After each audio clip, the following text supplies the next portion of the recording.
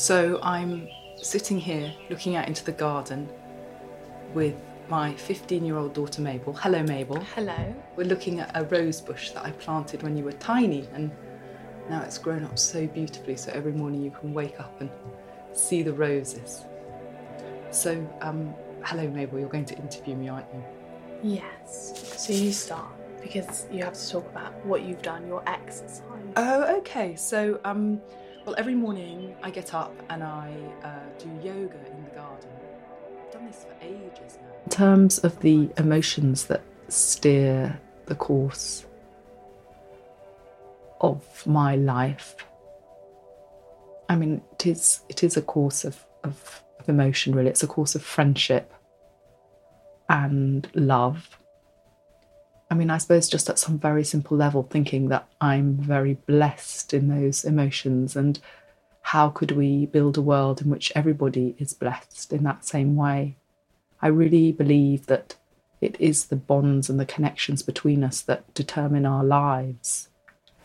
And those bonds can become very, very complicated if you don't have, love isn't all you need. If you don't have the kind of material surroundings and you're kind of battling, I mean, just parenting when you've got, you have to do 2 jobs to earn enough to try and feed your children, that makes that sort of flow of love much more complex. And I see many parents that do that, and I'm full of admiration. I think if there's a motto for my work, it's really take care of everyone. I really want to know about how we can build things that are deeply relational and reconnect us to one another, to our inner selves. We know that who we know determines what kind of work we'll get and how we progress in that work.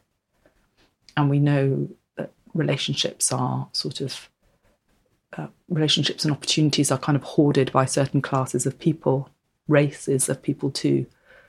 And that makes it very, very difficult. We have to think about how we actually design interconnections in. There's a kind of big thing at the moment around kindness. And obviously, I'd like to think of myself as kind, and I'd like to think that, we're all kind to one another. But, it has to slice through as well. There has to be something that can also, in the way we think about these things and the way we work with these things, that can see the kind of power structures as well that are kind of blocking emotions, blocking love, blocking our connections to one another. And we have to be able to work with that to make lasting change. I think the thing that's most overwhelming is that I work in places that are struggling materially, where perhaps the economy is broken, there isn't enough good work. But the amount of love and solidarity and power and potential is really, really humbling every single time.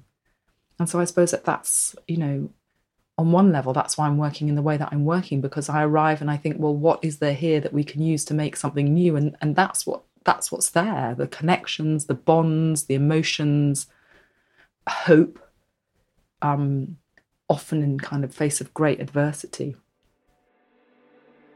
So obviously I know what you did like when you were younger with your PhD, and I think that works really cool, but I sort of don't know what you do on like a daily basis. So I leave school and then I don't really know what happens. Like, I've got no idea what you actually do. Yeah, maybe I do nothing.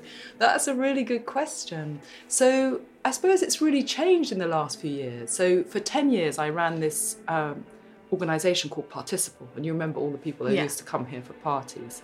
But I don't know if that's really what you're asking. Are you asking for more detail about how my work is? Not really, but that's that's a couple of years ago when your book came out. So like, I mean, what will you do? Not like necessarily like tomorrow, but just like over the past couple of weeks, or like even before we got into lockdown maybe, because it's obviously changed from lockdown. But what were you sort of doing in those couple of weeks before lockdown? That's a really good question. So now, of course, I'm really lucky. I've got my little studio space in the Levels in the car park in Peckham. And this year, 2020, I started a new project about work. And what I'm interested in is how we can design good work in this century. Because we know that lots of things that defined good work before, like paid holidays or decent wages, are disappearing. So we have to think about how we can get those things back. But also, I think with the technology revolution and the kind of huge wealth that it's created, I mean, of course, that wealth isn't evenly distributed, but it should be possible for everybody to have a different working life. So I suppose part of the time I've been putting together a proposal to raise money. That's kind of very desk-based. So what does that like entail? Like do you write? Or... Yes, so I write down what I think should happen. Or like to imagine the future, we've really got to be able to disrupt some of the kind of fixed things that guide us in a particular direction, even without thinking about it. And I think that the modern conception of time, of progress, of course, which is deeply linked with it, we have to disrupt it. And we have to see at least that it's extremely recent, even if it seems like a kind of fixed idea. It's part of a kind of modernist, industrial common sense that is going to not be there any longer in the future we're creating. As lots of us know, the ancient Greeks had two sorts of time. Chronos, which was the clock time, the time that we've celebrated in the modern era, and Kairos, which is spiritual time, flow time. It's the time we experience when we're immersed in something, on a walk, doing yoga, perhaps playing with a small child, when we are in the flow of that activity and unaware of the passing of the Chronos time. One of the biggest challenges they had in the Industrial Revolution was imposing Chronos time on their workforce. This idea that you had to be punctual, clock on, clock off. If you're on a production line, you have to finish your bit to pass to somebody else. It's a completely different idea of craft time, where you just make this thing and you fashion it and you work with it through the stages until it's done. That is much more closely linked to Cistercian time, to Kairos time. But Chronos time, you arrive at the factory gates and you do your repetitive task as fast as you can to Chronos, and then you leave. And this was so alien to people who'd grown up through a craft tradition that it was actually incredibly difficult to impose on the workforce. So there were lots of experiments undertaken in factories as to how to encourage people to adhere to Chronos time. Henry Ford, we think of industrialism as Fordism, where Ford's factories where mass production became a science, where everything, especially in the huge Rouge factory, where everything was experimented on. And of course he had the same problems. And so he set up these family inspection units. I think he had 50 workers. And they visited the households of every worker in the Ford factory. And they wanted to check on all kinds of, they inspected everything. What was the state of your marriage? How clean was your home? And really critically, could you adhere to time? Were you ordered in a Chronos time sense? And Ford raised the wages only for those families and workers, or the workers, for those families who could adhere to this kind of set of core concepts that the families inspected, one of which was time. I'm really conscious in my work how the idea of time drives care and learning in particular. This idea that schools are ordered according to our age, you have to do things only with people from your age. You have to sit in a period for only 40 minutes.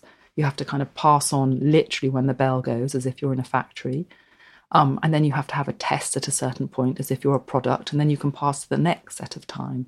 And that we think that this education can fit into this. I find this an extraordinary idea, and yet it's become common sense.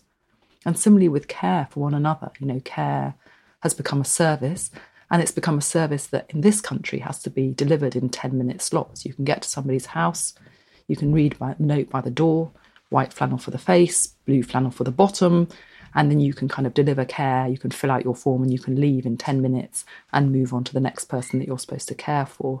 And, I think of care as something in the gift economy, or in the craft economy. It's not something in the Chronos economy. And yet we find it really hard to rethink how to design it, because although we sort of think about the bits of care, we don't meddle with that bigger kind of framework of Chronos, of the clock time, the modern factory time.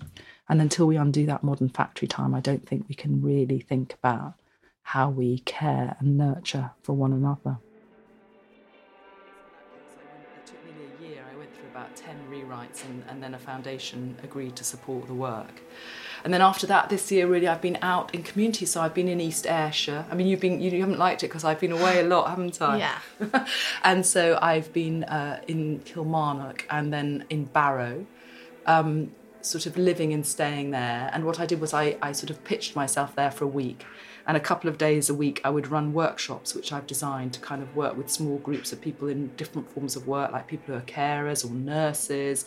I worked in the BAE Systems factory in Barrow, where they build nuclear weapons. Not British Airways. No, British Air, BAE. I can't even think. British Aero. No. Okay. And anyway, working with different people, but also just being in the community, and asking people who wanted to meet me or who had community projects and would like advice. So I've sort of been just holding those. So, I'm going to talk about the future, I think, on this sunny morning.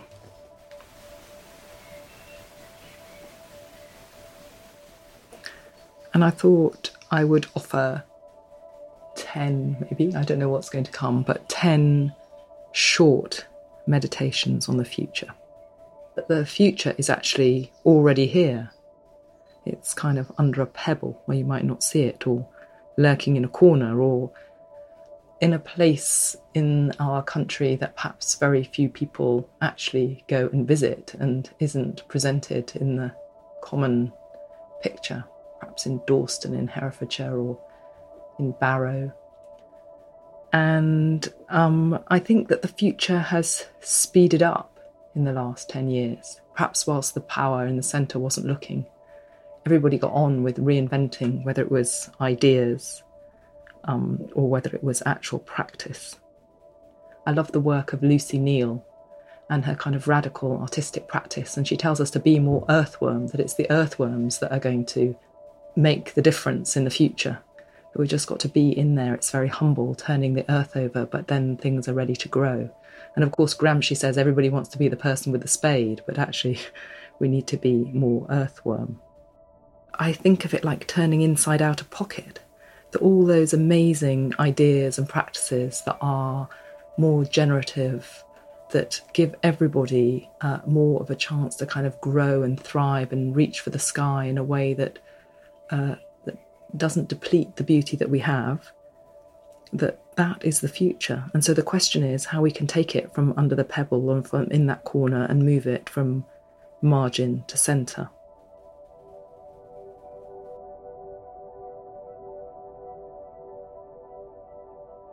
I think whenever we design something, we cut it round an image of the human. So when we design a dress, we have a kind of human body in mind, and we cut the dress on that body or the pair of trousers or whatever it is. And for a very long time, we've designed our economic and our social systems around a pattern of the human, which is very blunted. I guess that's the pattern that people call Homo economicus, the rational human man. He's self-maximising, he's rational, he just wants to kind of get on and get as much sort of material wealth as he can. But the design pattern we're going to design around now in the future, I call her Sapiens Integra, and it's about being an integral human being. I mean, above all, what we've learned from anthropology, from biological science, from social sciences, from so much work over the last decades, is that what characterises us is something that actually we've known from time immemorial, which is that humans want to connect.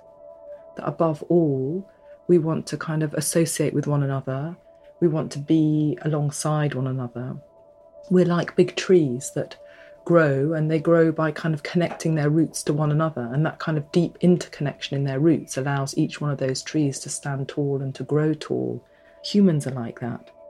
So in the future, this will be just an implicit, unspoken understanding that this is the pattern we're cutting around.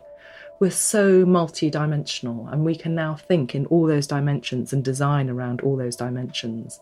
And that's it. That's the future that's going to be here.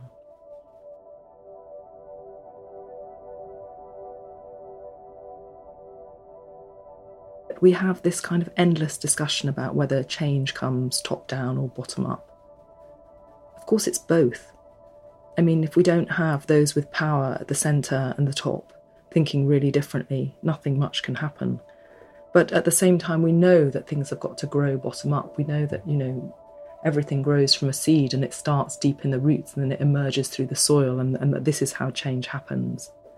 In the future, we're going to think about change that happens sideways out, because we're going to think all the time about how we horizontally connect to one another and how we keep moving laterally, whether that's as kind of the new humans that we are that are growing and developing, or whether it's the way we think critically about how we design institutions.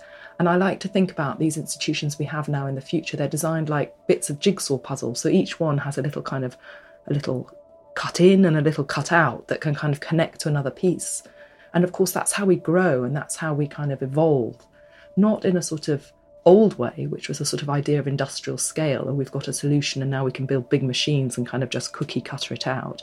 But instead about thinking, or we can, in the old way, we can take things over. Now we can think about how we can connect and how we're designed institutionally as well as humanly in order to make those sort of interlacings that enable us to be greater than the sum of our parts.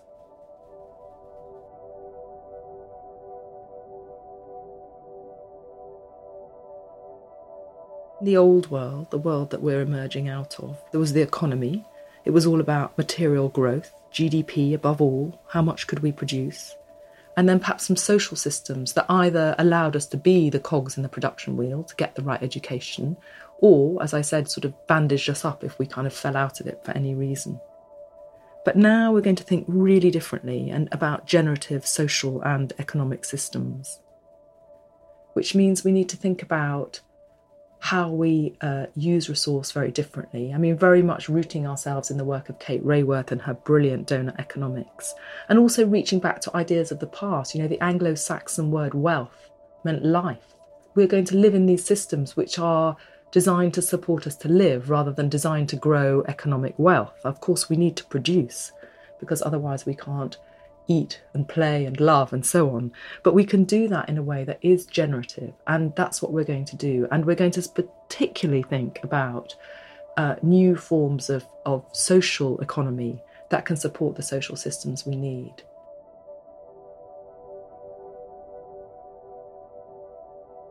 As part of my work, I ask people to draw a map of their lives, and I ask them to put their personal lives and their working lives and their learning lives.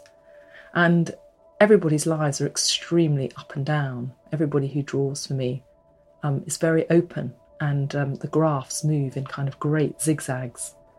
And it's always very striking to me, because in the old world we had this idea of kind of stability, and that people had stable lives, and then if they fell into trouble they could perhaps have a welfare system, or that would pick them up. It would offer them a bit of support if they were unwell or if they were out of work. But lives aren't like that. Real lives, especially alive lives, it's kind of bumpy. We're open to things, and that's kind of difficult. So I think in every way we're going to design for transition, emotionally, economically, and of course it's particularly important thinking about a kind of transition to a generative, green future that we're kind of, hopefully in as I talk this, but definitely moving towards, and that needs support for people to move, and particularly support for women, because we know that we're always the ones left behind looking after children, relatives still in this 21st century, and it's harder for us to think about learning or training. It's always a thing that we dream of that's last on the list until perhaps we're kind of quite tired.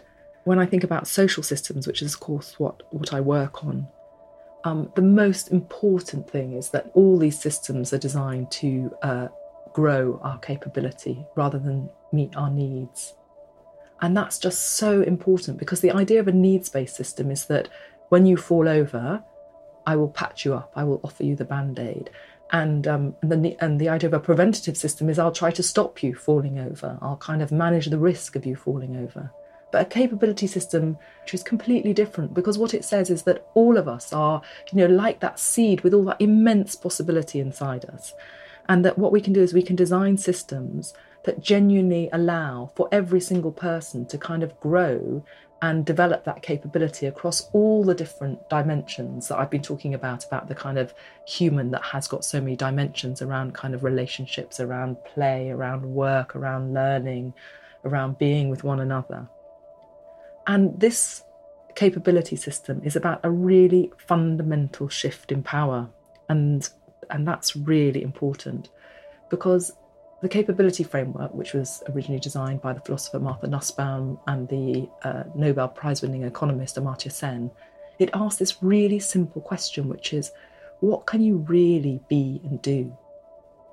And that question, which is so simple, is so much about power, because what it says is, what have you been taught to think you can do? Do you think you can do everything, or have you been told you can't do things? And can you do things really? Or do you live somewhere where, for instance, it's very hard to find good work or very hard to find good food? So it takes the internal and the external and the structural, and it considers both of those together and then thinks very practically, what are we going to do now? Because we have to continually address this. The world's dynamic. It's not that we solve poverty once and for all, or we become equal once and for all. We have to kind of be alive to all these differences constantly. And the capability approach can allow us to grow, and it can allow us to grapple with these really fundamental ideas about distribution of resource, redistribution of resource and power. Transitions are always kind of uncomfortable and bumpy. We kind of might know where we're going, or we might not. We certainly don't know how it's going to feel. And I think we need to think much more about how we support people to transition.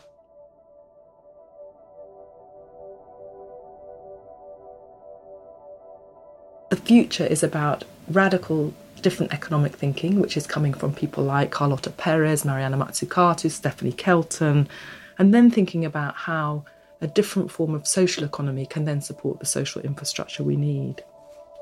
And so I think we can think again about what work can be like, what is good work, for who, for under what conditions. And in particular, I'm very interested in what I'm doing now in creating the future work, thinking about the integration of work and care. I mean, they're two sides of the same coin. We need to be able to care and we want to be able to work. And so they can't be seen as they are sort of in the old economy as things that play off against each other.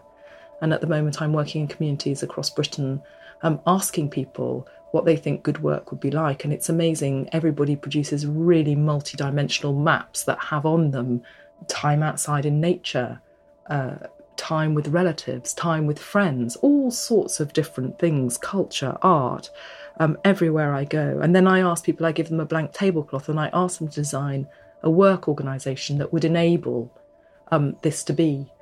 And everywhere, different people I'm working with, welders, with grave diggers, with young university professors, very different sorts of people. And a lot of common themes are coming out about what good work is, and it's very much rooted in place. It balances a kind of much broader idea of well-being and purpose within the work. So I think that this is a sort of pillar, if you like, of the future that we're in.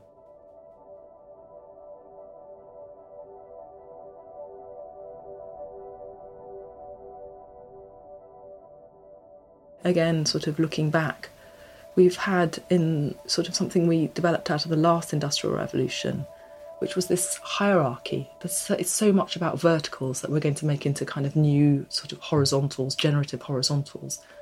And one of those most sort of important hierarchies that we had was this idea of thinking at the top, making and doing somewhere at the bottom. So you could kind of produce an idea and somebody else would make it for you. And well, there's just so much wrong with that. That's kind of that we saw, and now in this future that we aren't bringing with us. So one of the things is, where are ideas made? Of course, they're made through making and doing and through thinking through that doing. And it's a sort of circular process. It isn't a kind of a vertical process. We've also seen that for things to work, particularly socially, and to have meaning, we need to make them in place.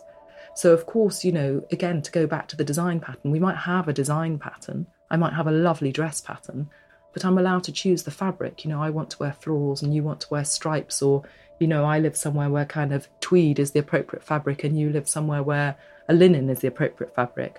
I mean, I'm not sure that the metaphor really works, but I think what is really important is that the future is made, and it's made in place, and it's made by us. And so again, when we think about institutions, we have to think about what are the institutions that enable this local making. It's about tools, and it's about bits that I can use, dismantle, reuse and make again. And again, I think we're going to have such a different idea now about what innovation is. And it is about that reuse and remaking. So also when we think about the kind of technology that we'll need, it isn't about us uploading our data into something in a cloud somewhere that will then tell us what to do. It's about apps in our hands that we can use to kind of create our futures. And again, this is about a really, really important shift in power of like us with the tools to create and to make this future, which we're already standing in, some of us with 2 feet and some of us with only 1, but we're kind of moving towards it so fast, I think, which isn't to say that it won't still be hard won. We need to kind of collaborate and we need to make it. You know, I work on the welfare state, and it's really striking that, you know, in the sort of 1940s, the early part of the 20th century, Hayek, the sort of godfather of neoliberalism, and Beveridge, the architect of the welfare state, were both teaching LSE students at the same time. So we always have these competing ideals. But the more that we can see the future that's hiding under that pebble, the more that we can be part of making it, the more we can tell us stories about it, the faster we move into this future, which actually is already around us. It's the kind of waters that we're swimming in.